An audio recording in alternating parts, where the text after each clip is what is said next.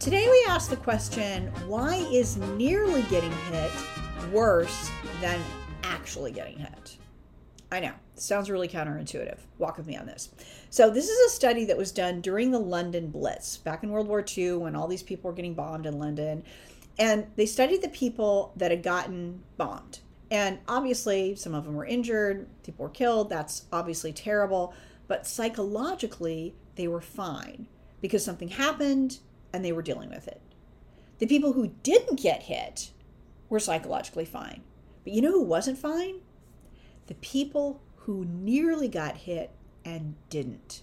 See if you can relate to this. You're worrying about something and you're worrying about all these terrible things that are happening and this and this and this and this, and it's 10 times worse than what actually happens.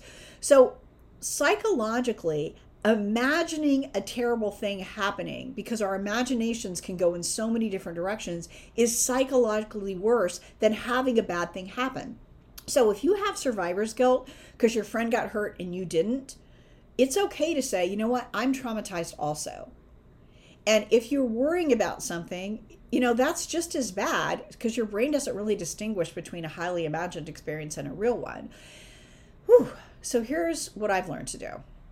Let's say you're worried about something in the world or something could happen to you.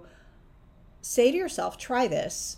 It's just as likely that a good thing will happen as a bad thing will happen. It's just as likely that nothing will happen as something will happen. And then be kind to yourself. And don't go down the path of just imagining all the terrible things. Worry insurance doesn't work. Thinking about bad things doesn't make you better. It actually hurts you more. So that's what I've learned. Hope it helps.